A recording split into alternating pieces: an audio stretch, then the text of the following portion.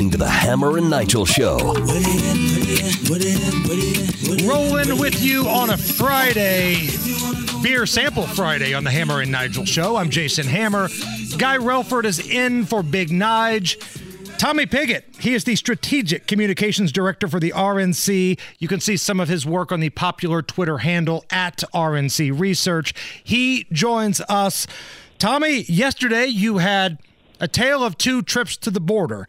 You had Joe Biden going to Brownsville. You had former President Trump going to Eagle Pass. What say you? Well, I think two things. First, it's clear based off of where President Trump were and where President Biden went, who actually prioritizes securing the border, because President Trump went to where the border crisis was actually happening. Biden only spent 19 minutes at the border during that entire trip, the actual border, and then went to a completely sanitized staged photo op where he spent time reading questions off of prepared note cards. You're right. That's the thing. Yes. Go ahead. Well, and then I think the second thing that it shows is that President Trump actually has solutions to secure the border, and President Biden doesn't, because Biden said absolutely nothing of any substance except for to try to blame everyone else and then try to rewrite history for his terrible policies. So it was a complete disaster of a trip. All right, I want to go back to the note cards because this is fascinating to me. And this isn't some right-wing conspiracy. Like, the pictures and the video exist. This is a guy that not only has to have note cards to call on pre-approved reporters at pressers, it's gone up a notch now. He has to have the questions for Border Patrol members written out on a card. Yeah, it's embarrassing. I mean, people can go to @RNC Research and see the mashup there of all the times that he looked at his note cards for the questions.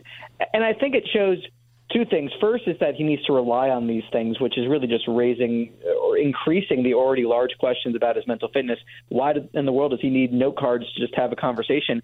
But then I think the second thing is he doesn't actually care to listen to what people are saying.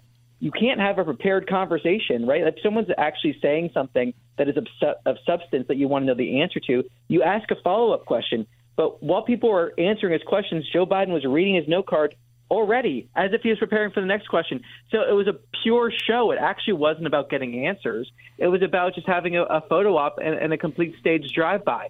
And I think the last thing I'll just say is there have been numerous reports now that it's not just in these public settings he's using note cards.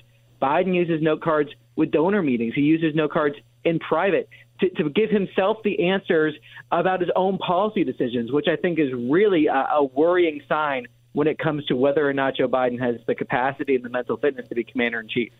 At an event like this, do you get the sense that these the reporters there, the people covering this, are really hand-selected and that it's by definition a universally friendly audience? Well, they definitely are, just based off of the fact that for months, for years now, every single time Joe Biden is anywhere and answers questions, he knows the journalists he is supposed to call on. He has a list of pre-approved journalists.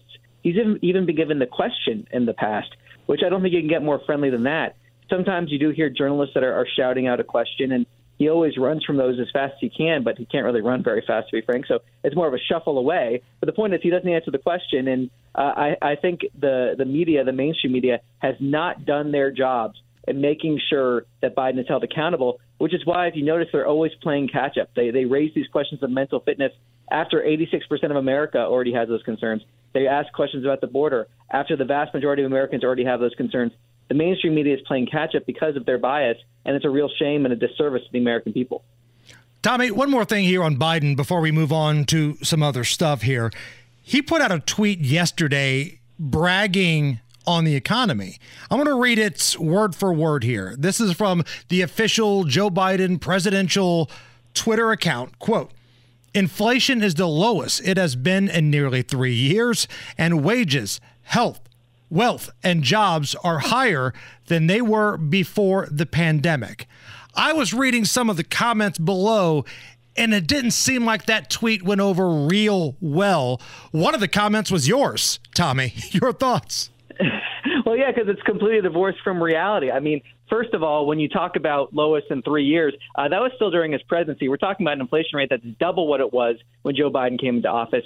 Prices are up 17.9%. And when you talk about inflation compounds on itself, meaning if we have that 9% increase last year, then we have a 3% increase this year. What you're actually saying is a 3% on top of that 9%, right? So you're seeing these accelerated price increases way above trend. So for him to go out and brag about that is absurd with those prices being up 17.9%.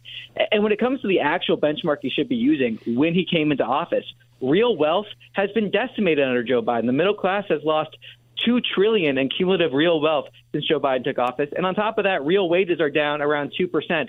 So there's so much wrong with that tweet. And I think the fundamental way that we know that is from what Americans are telling us, where you have 80% view the economy negatively because of Joe Biden's disastrous economic agenda.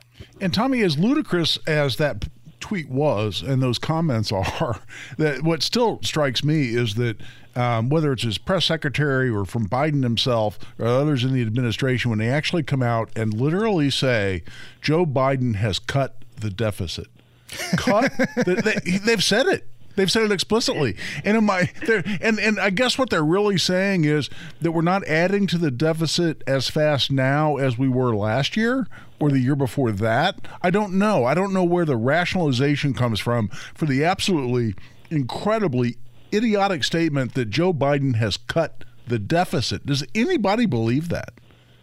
I don't think anybody does. I mean, but it just shows their economic incompetence. I mean, it shows why you never trust a Democrat with your pocketbook, because they have no idea what they're talking about. And when Joe Biden goes out there and talks about the deficit, sometimes he actually says he's cut the debt, which in no reality is true. No reality. The debt has been going up under Joe Biden's watch at an astronomical level. And when it comes to deficit, nonpartisan analysis, even Joe Biden's own favorite economist has said that Biden's policies have increased deficit projections, meaning his actions have actually increased deficits.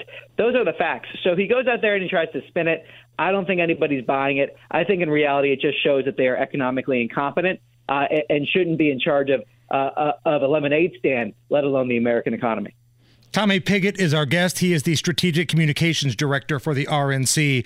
Tommy, it's been busy in your neck of the woods at the RNC. We've talked about this before, but the worst kept secret is now out that Ronna McDaniel is going to be stepping away from the RNC here in a matter of weeks.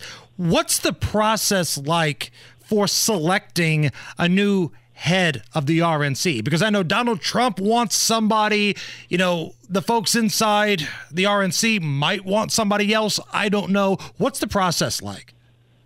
Well, it's decided by the members. The members meet and they vote on who they would like to be the chair and the co-chair. We've seen announcements of people running already. President Trump made his endorsements for different positions. So there's going to be a meeting. The members will get together. They'll vote and they'll decide. And then whoever they vote for through that process will then be the chair and the co-chair. Yeah, go ahead, Guy.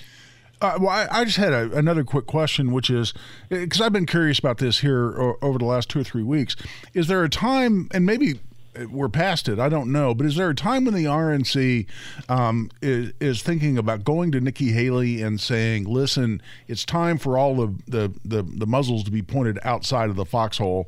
It's time to unite the party and stop the internal criticism of the presumptive candidate, President Trump, and let's get on with a true fight, which is with President Biden. And maybe this is not an answerable question from the RNC, and if it's unfair, I apologize, but it's just something I'm curious about, because it seems like there's a time when there would be that question of, isn't it time to focus all our attention on winning the election against Biden? Well, I think two things on that. The first is it's that Republican voters are the ones that are deciding. The Republican voters are the ones that are sending this message. I think it's important to listen to the voters. We're not like the Democrat primary, which has a history of rigging their primaries and trying to defend their favorite candidate like Joe Biden is. Or the Republican voters are the ones that are picking their Republican nominee. And to echo the words of our chair, it's important to look at the results of states as they come in and have an honest conversation about the path forward. For example, when Ron DeSantis spent a lot of time in Iowa, he looked at the results from Iowa and then decided that he didn't have a path forward and he dropped out of the race. So it's important to listen to the voters. And again, this is the voters who are speaking. And the second thing is our North Star here at the RNC is unity. Our North Star is making sure that our Republican nominee is in the best position possible to beat Joe Biden in November. We're focused on bringing Republicans together. We're focused on beating Joe Biden. That's where our focus is. Today, it's where our focus has been for the past year. It's where our focus is going to be going forward. Well, even further than the past year, for the last 3 years, it's been on that. So our focus is on beating Joe Biden, making him a one-term president. That's where we're going to keep focus, and that's where our energy is going to be spent. Tommy Pigott, Strategic Communications Director for the RNC. Check him out on Twitter at RNC Research. Tommy, we'll talk to you next Friday. We'll talk a little Super Tuesday recap. Sounds good. Thanks for having me on. Thanks, Tommy.